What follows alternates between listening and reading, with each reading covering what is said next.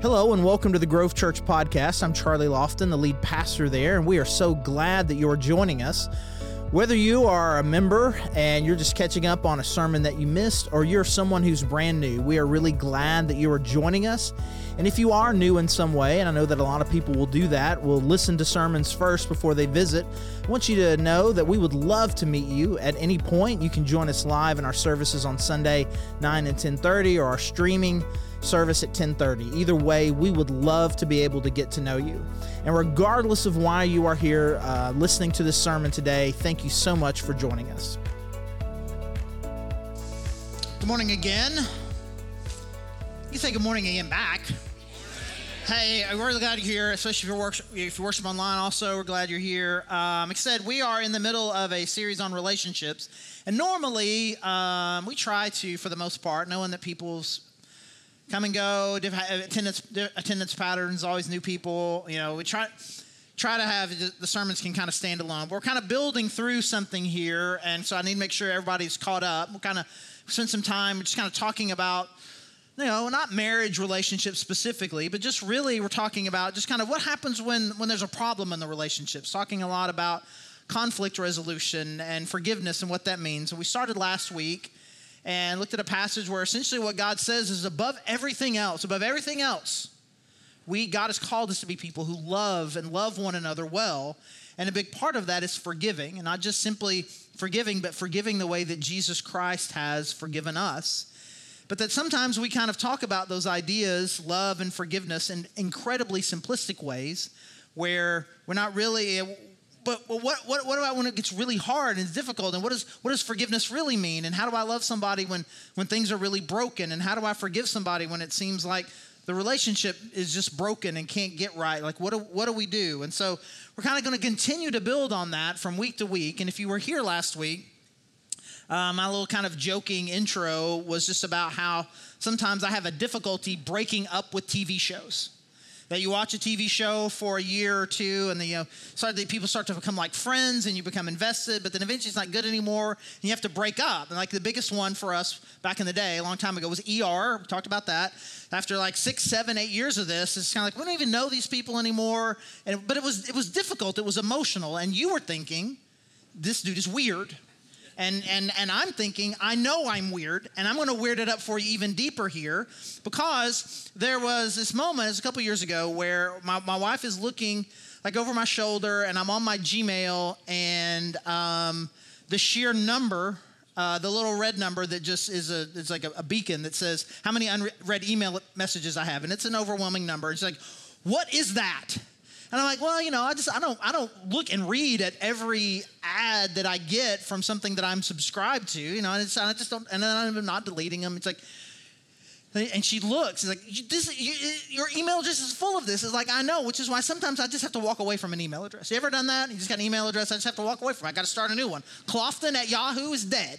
It's not dead. I still give it away sometimes as an email address, but I don't ever use it. It's just nothing but ads. And she says to me, you know, you can unsubscribe from some of that. I'm like, you can? Yeah, and like in my brain, I never thought about it. I mean, I signed up for it. I mean, and I asked them to do this, and so now this is just kind of the price you have to pay. You just have to do like email. You can unsubscribe, and so I did it like a handful of them that I just kind of unsubscribed from, and I was like, that felt kind of nice. And so this week, I'm sitting there, and I was like, I still just feel overwhelmed by this. So I'm just going to look in the last 2 days, anything I've gotten, I'm just going to start unsubscribing. And there was times, and again, I'm not portraying to you this as normal. Write that down. I'm like, oh man, I don't know if I feel good about this. I go to this restaurant all the time. And like, do they ever send, like sometimes maybe they send me an email that I want. And I don't just completely unsubscribe. I mean, I want to know when 99-cent corn dog day is at Sonic. I mean, it's like, but Heidi, she's the queen of corn dogs at Sonic. And so she'll tell me. And so I'm unsubscribing from this. And the sheer number of emails that I've got, it's been glorious how few emails that I've gotten this week. And I'm like, man, that's just weird. It's weird. It's this amount of weird. To talk about that with a TV show. It's this amount of weird. So you can only imagine what I'm like in real relationships. Like when a relationship that matters that is valuable to you when it just seems to get broken and broken in a way that I don't know how or if this could ever get back together? How do you deal with it? And the more serious example that I use, and again, this is just kind of briefly catch up everybody who is new here, especially our families here on the front here. About 20 years ago, I was fired from a church from a guy as my friend, was really one of my best friends at the time. Fired me after 4 years, told me the whole church, all the problems the church had were 100% my fault. I was the reason church wasn't doing well. You're fired. You should never pastor again. You're terrible at this. Don't ever do it again. And then was systematically working his way through every person in the congregation alphabetically to tell the story about how I was an angry person with a huge temper problem, and he's tried to keep it from everybody, but that's one of the reasons why I had to go. Something that in the 4 years I worked with him, he never said. In the 15 years I knew him before that, we've never talked about. It was overwhelming. And so the question is, and I kind of left this as a spoiler, because somebody who was here last week was like, "Can you finish that story for me?" He's like, "No, I'm not going to finish that story for you. You got to come back next week." It's like, "I'm from out of town." It's like, it's too bad. And so I'm not going to finish it this week either, or we get a little bit further down the road. So sorry, not sorry. So what do you do? Like, what do you do when someone you believe to be one of your very best friends is going to all of your friends and telling what you believe to be lies about you in order to lift them up and damage me and to make it seem okay that I'm being pushed aside? What do you do? Do you fight for justice? Do you just forgive and let nothing happen? What do you do? Like, what do you do? And I would like to suggest that there is not an easy, clear-cut answer to kind of what you do. It feels like an overwhelming circumstance, and it is. But there's a passage that was very important to me at that time and really has kind of been an anchor passage for us as a family from the very beginning, and in part because in addition to my wife and I writing our own vows to each other when we got married, it's almost 30 years ago, we also wrote vows together that we recited as kind of our pledge to God as to kind of the kind of family we wanted to be. And in that was one of the verses that is going to be here in this passage in Romans chapter 12, starting in verse 17. Do not repay anyone evil for evil. Be careful to do what is right in the eyes of everyone. If it is possible, as far as it depends on you, live at peace with everyone. Do not take revenge, my dear friends, but leave room for God's wrath. For it is written, "It is mine to avenge, I will repay," says the Lord. On the contrary, if your enemy is hungry, feed him. If he is thirsty, give him something to drink. In doing this, you will heap burning coals on his head. Do not be overcome by evil, but overcome evil with good.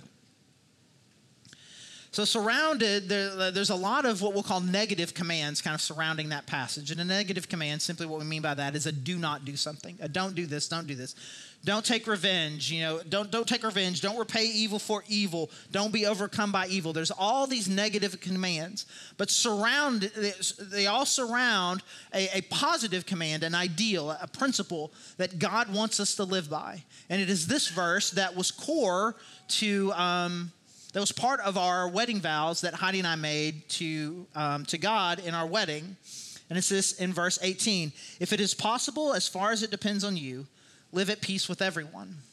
So we made a pledge there during that time that we wanted to be a family of peace, that we were going to be the kind of family that was doing what it could to be at peace with everyone. That was the pledge that we made. And it has kind of been this anchor verse for me and an anchor verse for our family. But honestly, what I think and believe that verse is saying and what we're supposed to do has really kind of changed, because there's a lot of depth in what seems like a very simple verse. And so we're going to look at its simplest and then just kind of get deeper and deeper with what it is really that God is calling us to here. And at its simplest, this is what God is calling us to. That God has called us to make peace. Don't repay evil for evil. Don't take revenge. Don't be overcome by evil. But those are things we're not supposed to do. And in the core of that, what God has called us to is to be people that make peace. When, as much as it depends on you, you be at peace with everyone. And this is an ideal all throughout the scripture. It is something that Jesus says. If you're familiar with this sermon that's in there called the Sermon on the Mount, it's a collection of Jesus' teaching. This one thing called the Beatitudes. Blessed are the peacemakers, is what Jesus says. I mean, they're going to be thought of as God's own children, the people who make peace. This is an important value. This is what God has called us to.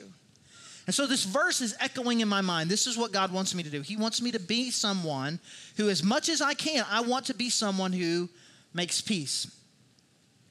And so as I'm hearing that they're working their way down the list, I reach out. And I was like, man, it seems like there's some things going on, and I would like to talk about it. So it was me, him, and another person from the church to kind of act as an arbiter of sorts. And I kind of put it out there, and I'm like, hey, listen, this is not cool what you're doing. I don't like this thing that you said about me, that you kind of put all of this on me. And now you're going around telling all these people that I'm this overwhelmingly angry person. I don't appreciate that. Now, I did not know that then, but I know it now with a little bit more experience, is that I had unwittingly walked into a trap. And you just kind of follow along here with me. Like, you're saying this about me, and I don't appreciate it. And I feel like the response that I got was very smug. A lot of denial. Oh, that's not really happening. You're exaggerating that. And in fact, really, it all is your fault. And that really is the kind of person you are. But I would never go around and say that to people. And like, but it is. Everybody keeps calling me.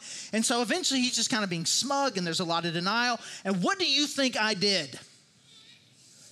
I got angry. And then he's like,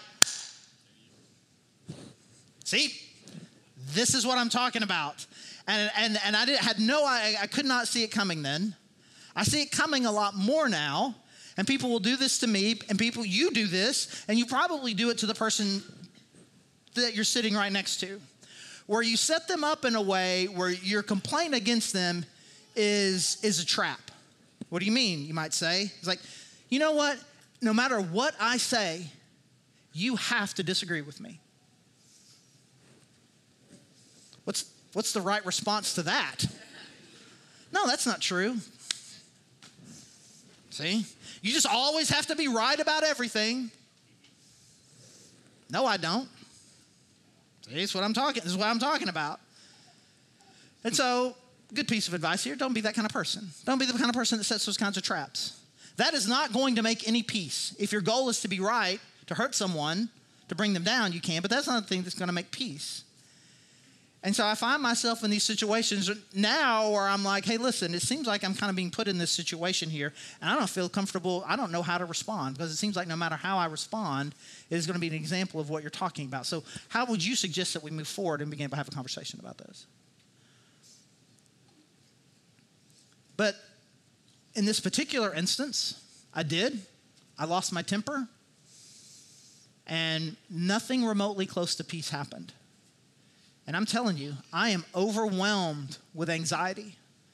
I feel like I'm doing the thing, like this is this verse. It's not just a verse that's in the Bible.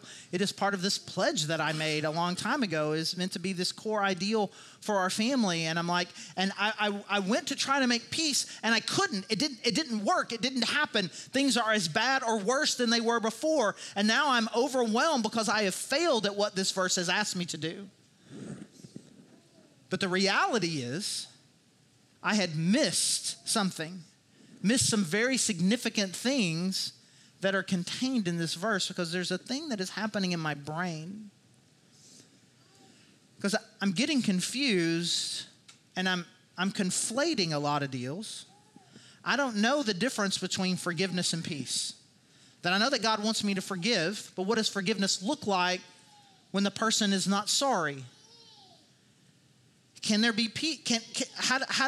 Am I truly forgiving? Because in my mind, if I'm forgiving somebody, that means everything's going to get back to normal. If I'm someone that is pursuing peace, that means everyone is going to be happy and everything is going to be good. But for forgiveness is this and peace, and I'm like, I'm failing because I have a goal. My goal is restoration, for the relationship to get back to what it was, for there to be peace, and there's not. But there's a richness and a depth to this verse that I'm missing out on. if it is possible, as far as it depends on you, live at peace with everyone. And there's actually two qualifiers there, and one very specific one that says this: God has called us to make peace, but peace isn't always possible. It's just not possible. I mean, it says very, very clearly right there, if it's possible, which makes it very clear, sometimes it is not. And not only is sometimes it's not possible, maybe it's possible, and then you can only do what you're going to do. If it is possible to be at peace, you should try and you should do what you can do. As much as it depends on you, make peace. And so, one, it could not be possible, and I can only do what I can do.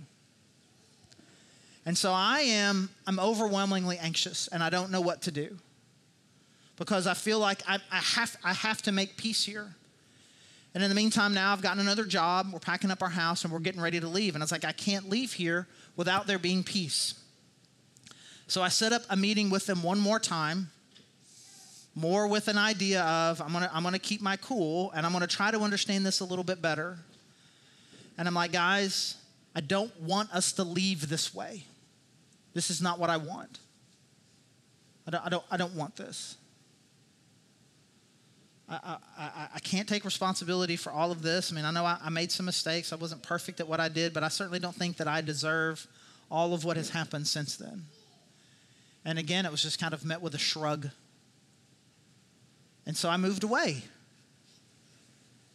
And you would hope that maybe the story could, take a turn there, and I could describe to you what it was like, where I kind of had this revelation then of, well, I did what I can. There can't be peace here, but I can have peace.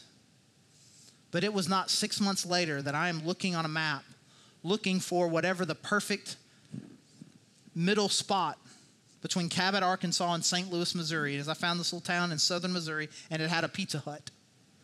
And I reached out to them, is there any way we could get together again? I just still feel completely unresolved about this. And looking back on it, I mean, I know why I did it. I did it because I was an anxious mess who was trying to control a situation I couldn't control. Why they said they wanted to meet, I don't know. I don't know why they did. Nothing had changed in their heart. Maybe they thought I was finally willing to fess up to being a rageaholic who torpedoed the church. But I was like, man, I still don't feel good about the way that we left things. And it was like, yeah, I mean, it is what it is. And then I drove home.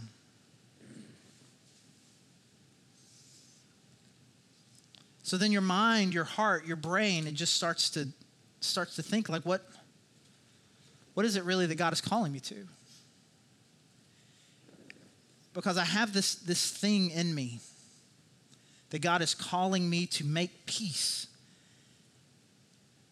But what do I do when it doesn't work? I can be at peace. And I can say, I did the thing that I believe that God has called me to do. And then I just have to learn to be okay. And that's not an easy thing to do. It's not an easy thing to do. Because really we want to fall into kind of one of these two camps. There are some of us that are, I can show you how I can make peace, and your idea of making peace is bringing more conflict. You hit me, I'll hit you back, and then we'll see who hits hardest, and then we can make peace. And then some of us like to just avoid it altogether. It's fine, and it's not fine, and you're not fine. This rough, weird space. I'm not trying to inflict punishment. I'm not going to say things are fine when they're not, but I want to be someone who tries to bring peace, knowing it may not work. Because there are a lot of times, here is one of them, but there have been a lot of examples over time, where in order for me to make peace from their perspective, what I would need to do is to admit to something being true that is not true. I do not believe I have a raging temper problem, and I do not believe that I'm solely responsible for the downfall of this church. I don't believe that is accurate. I can't agree to it. I've been in relationships where a certain theological position that I hold, this is what the church believes about this, and this is what I also believe about it, which is why I'm a part of this church, and this is what I believe. It's like, well, we can't be friends if this is what you believe. It's like, well, I don't know. I can't change a core belief about what I believe, who God is, about what God says, about the nature of his word, or about the nature of his son, about the nature of the gospel, about the implications of all those things. I can't just change what I believe so that you and I can be friends. And if that's the cost, I can't pay it. And those are kind of big picture kind of pastor concerns, but we kind of have those things all the time on different scales in our relationship, where it seems like the cost of peace is, in order to, you have to change some core principle of your belief system, or who you are, what you believe God is, what you believe to be moral and right, what you believe is true about what happened, and you just can't do it. And then peace is not possible. And so I want to say that, but I also want to say what I guess we'll just call the inverse of that. Don't be that sort of person. Do not be the sort of person that can only be at peace with the people around you if they agree with you about the core truths and principles of life. If you have been here more than 3 times, you have probably heard me say something about this, about how broken and divided and at war our world is. And not just our world, our country, not just our country, but our relationships everywhere. That I can only be friends, I can only be peace, I can only be good with people who think like I think and do what I do and believe what I believe. And if you don't, then you are the enemy. The amount of enemy language out there that is out there when we're really just talking about just things that we believe or think or value. I'm not asking anyone to compromise the core beliefs of who they believe that God has called them to be.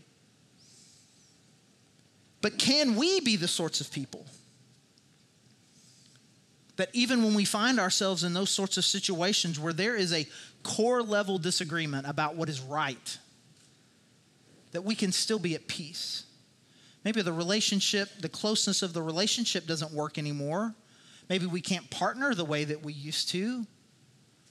But that is not the same thing as there can't be peace. But we get all of these words mixed up and intertwined, and so we just leave ourselves just messes everywhere. Because forgiveness really is about what happens inside of you. I choose right now to no longer live a life where I feel like you owe me something. I am canceling that debt. You do not owe me anything anymore. I'm fine. I forgive you. And what the relationship looks like next really depends a lot on whether or not they're sorry, or they say that they're sorry but they're not, or they say they're sorry and they are. How we move forward, it depends. Peace is something different than that. Agree to disagree is different than agreeing. Reconciliation is a different word. Restoration of the relationship is a different word. These are all different ideas. I believe that God has called us to kind of do what we can, as much as it depends on you, if it's possible, to bring those things about. And so I'm going to be someone who does not choose to bring more conflict. I'm going to choose to not be someone who just avoids these situations. I'm going to step into what feels to me an unclear mess.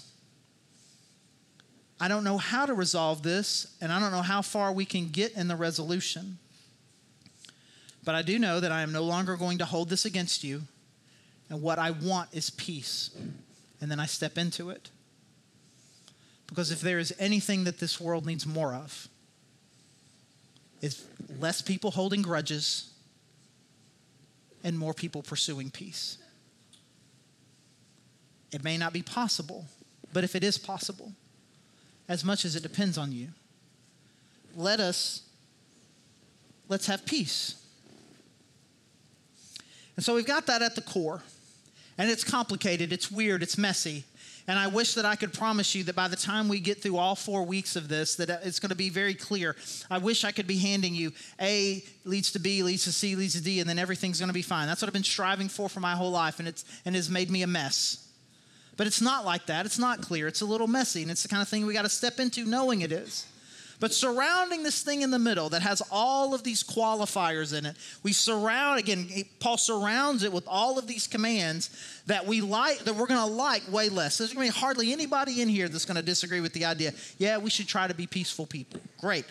You're going to agree with it, but it's complicated. Then there's going to be the part outside of it that you disagree with, but it's actually fairly simple, and it's this. God has called us to make peace. It's not always possible, but punishment is God's job. You've got a job. God's got a job. It's not the same job. It is not your job to punish the people who have hurt you. It's not your job. It is not your responsibility. If you say forgive somebody, you're trying to make peace in a relationship, and they are not sorry, you are not being called to extract a confession from them. You don't have them handcuffed to the table, and you're in the chair, and there's some good cop, bad cop routine, or bad cop, worse cop. You're not good cop, you're not bad cop. You're not a cop at all. You're not that is not the role that you play. If we're gonna make this a Law and Order episode, maybe you're the victim. You are not the cop. You are not responsible for whether or not someone is or is not punished. It is not good cop, bad cop. It is good person and God. And in any sort of situation, there is a triangle between you and this person and who you are going to be to God and who they are going to be to God and who God is to both of you. And there's a responsibility that you have in the relationship. There's a responsibility that you have to God. And then there what is between them and God. And we've got to learn to understand and appreciate there's what I'm called to do, and then what is God called to do. It is none of your concern whether or not punishment should be put out there.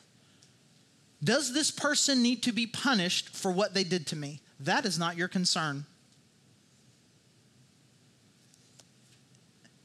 How is God going to punish them? Also not your concern.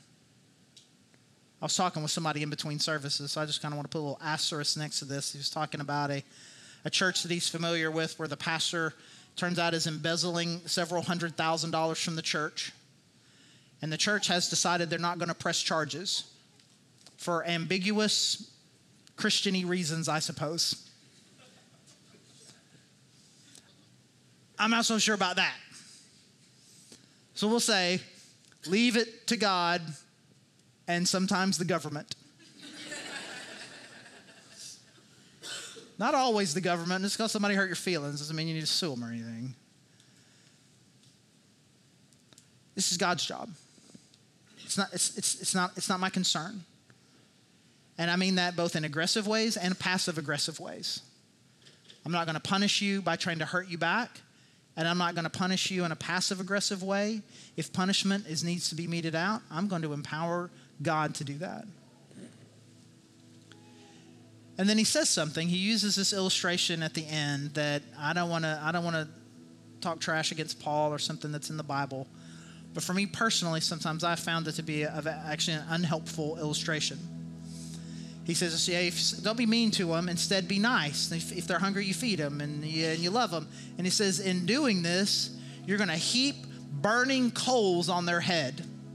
And I would just say that at some point, that's not a helpful metaphor for me. He's like, okay, I'm not going to punish them. Instead, I'm going to be nice. And what's going to happen if I'm nice to them is their head is going to burn. That's not helpful. But I would also like to suggest that is not what God is suggesting either. It's true. Being kind to someone that is hurtful to him is hurtful to you is going to have an effect. But you're not doing it so it will hurt them. You're just being who God has called you to be. And you're leaving space for God to do what God is going to do. There's what God has called me to do. There's what God has called them to do. And there's what God says he will do. And we've got to learn to understand what all of those different things are and learn to be comfortable that that's going to lead to vastly different conclusions to a lot of different conflicts. There's going to be conflicts that are going to feel unresolved, and it seems like God isn't stepping in the way that he should. There's going to be conflicts that are resolved, and it feels like that God does step in. There are going to be some conflicts that are able to be resolved. Every possible combination is out there, and you live long enough and you start to experience it. But God isn't calling us to produce outcomes, because it's not possible. And it's very explicitly said. If this outcome is possible, that'd be great. But God isn't calling us to produce outcomes. He is calling us to be his people. He is calling us to represent his son, Jesus Christ, well, who full of love, full of forgiveness, full of compassion, sacrificed himself so that the world could be reconciled to God. And we are called to be the sorts of people that through sacrifice and compassion and forgiveness are trying to live the same way in order to accomplish the same mission, to help other people be reconciled to God. I want to love well. I want to forgive well. I want to try to make peace. And above and over all of that, I need to trust God for whatever the outcome may be. Again, I wish I could make it simple. There is nothing more frustrating to me as a communicator than to put something out there that I know even at its best explained just feels complicated. But at its simplest, let us, in all of our relationships, no matter what the outcome, let us show the world the love of Jesus Christ by loving, forgiving, and seeking peace. Let me pray. God, I thank you. God, I thank you for your son and his example. Thank you for the compassion that he showed all of us on the cross and continues to show us every day.